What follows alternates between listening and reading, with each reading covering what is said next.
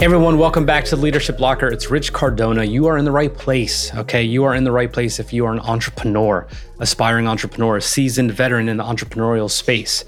Okay, we cover a lot of different topics that are going to help you get to where you need to be, whether it's marketing, whether it is mindset, whether it is sales. Okay, I'm going to start leaning a little bit more into podcasting and content creation and some of these things because those are really at the heart of so many people's problems. But today I want to talk about how I applied for a director of marketing job at a nonprofit that I know very well and how it didn't work out.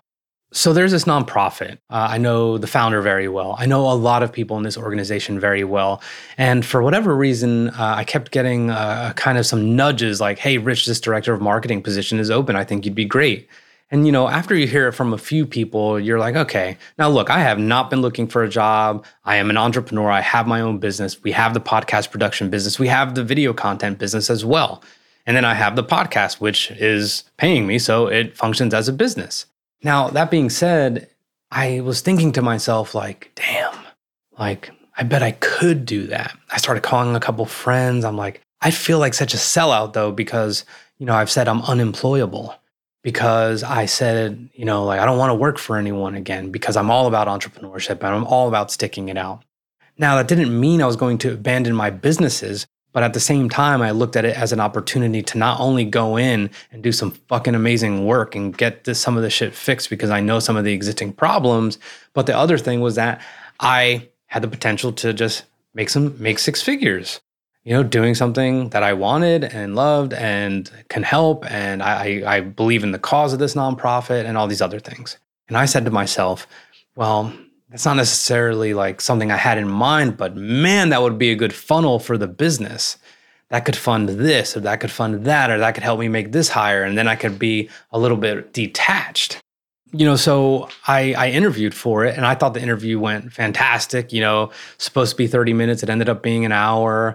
I thought there was just like incredible rapport. And I was just like, dude, this is awesome. And I was very, very, very confident in what I was saying because I know a lot of the lingering issues with this organization and I know how fucked up it is and how many changes they go through and just how nothing is consistent and how, just oftentimes people are just like, dude, what are we doing? And I thought, given that I've been in a startup environment for 2 years, that I've been able to scale a business to, 250K after the first year being 69K and then who knows where we'll be this year, I was very, very confident. Now, my approach was very much less is more, less is more, less is more. Like, what are we going to focus on? Like, clearly there's way too many irons in the fire, it seems. So what can we focus on? So I did my absolute best in presenting what I thought would be a fantastic approach. And it seemed like it was received the same way. Well, here's what happened. I got an email not long after, and it was the fucking standard bullshit, sorry, we are going another, I don't know. There was nothing to it. It was cold. And it reminded me instantly, oh man, like it was like so vivid or deja vu, whatever you want to call it. It just reminded me of how that felt when I was getting out of the Marine Corps, retiring, and when I was getting an MBA and people were saying no left and right. And I'm like, dude, what the hell is wrong with me? Like it made you doubt yourself. But in this case, it wasn't that I doubted myself. I was disappointed in like, wait a second. I know there wasn't a million people applying for this job. I know there's a very short list. So how come I didn't get a fucking phone call? How come I didn't get an email, like a real email from the person, not the person's, recruiter or hiring manager or whatever? So that was a real big disappointment. So of course I had to ask, I'm like, well, I'd like to know what I could have done better, blah, blah, blah, blah, blah. I thought it went well. So got in touch with the person that I interviewed and they said something, I'm not even going to repeat it. It was lame. It was just kind of like, people who avoid conflict. Like it was just like the safe answer. And I realized after I found out who the hire was, I'm like, they wanted the safe answer. Looks like I dodged a bullet. My mindset instantly flipped. Like I dodged a bullet. Like I've literally been watching the mayhem from the sidelines. Okay. I've been just seeing the lack of continuity, the multiple band-aids, all these different things that are transpiring. And I'm like, man, well, lucky me, because I'm the type of person who it's not just because I have control of everything that I want to do right now in my lifestyle and my work and growth and hiring and all these other things. I have so much control over that, which is fantastic. But I'm also the type of person who has really, really, really been good at dismissing anything that's not, really energizing me in my life. And that's the point here. Okay, like I was looking at something as a vehicle to fund the business, which is my entire life, okay, in my opinion. And I was looking at it as a vehicle, but not necessarily something I wanted. And it's not a mistake per se, like the logic makes sense, but like if your heart's not in it, then maybe it wouldn't have worked out. But number two is what would happen if a few months in, everything that I was witnessing from the sidelines and being like, oh, dude, what a mess. Now I was just part of that mess. And I was in a system where I was actually now going to have to be reporting to someone. And I couldn't say, this is fucked up. Instead I was going to be the one getting evaluated. I was going to be the one who was responsible for XYZ. And I knew that I would have to deal with some of the bureaucracy associated with working in a traditional workforce. Now, look, I have no problem if you work in a traditional workforce or anything like that. This is not about that.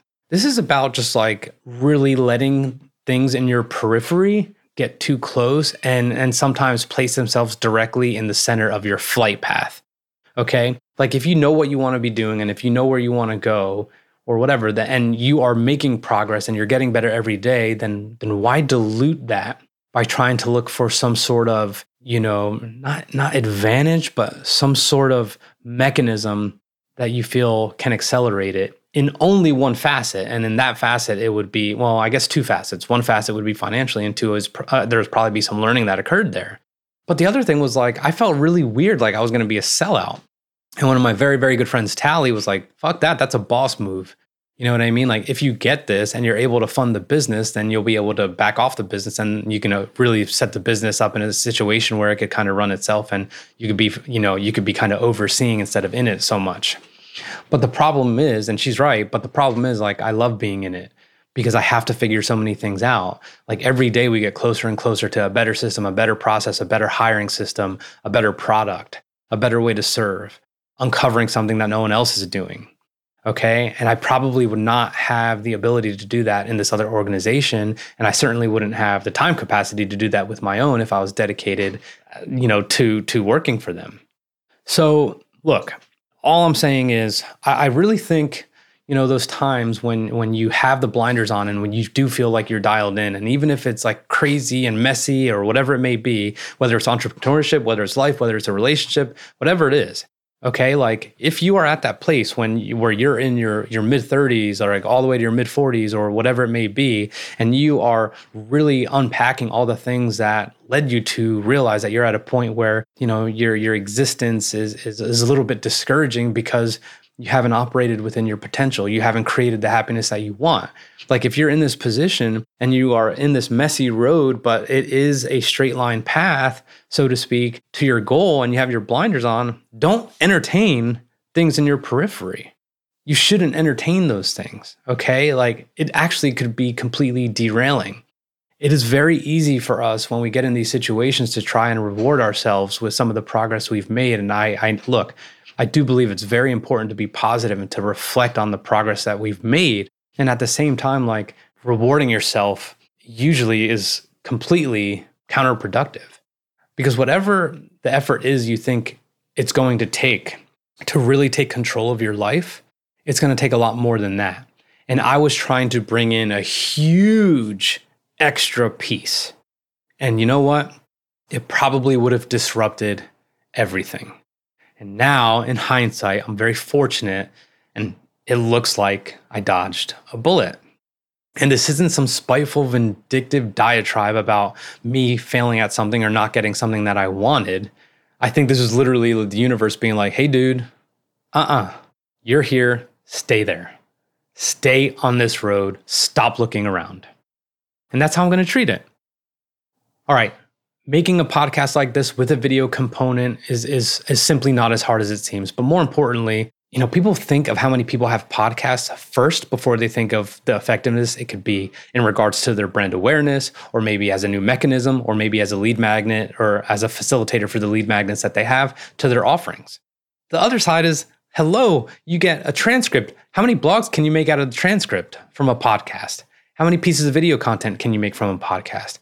What is the audio content going to be? Where's it going to live? How many people can it get in front of? Those are all the things that we make happen. I love it. I'm obsessed with podcasting, and that's why I offer it. And that's why it's starting to prioritize over our video offering, because I absolutely love to do it. Our clients are thrilled right now, helping their dreams come to fruition. So look, if you are interested, if you want to talk about getting your podcast off the ground, if you want to talk about saving your podcast, which you feel like you're just going to freaking pull the plug on, then DM me at richcardona_ on Instagram, okay? Or you can email me at info@richcardonamedia.com. I'm literally the dude who's gonna make sure that your podcast actually is something more than an idea. I'm gonna make sure that shit comes to life.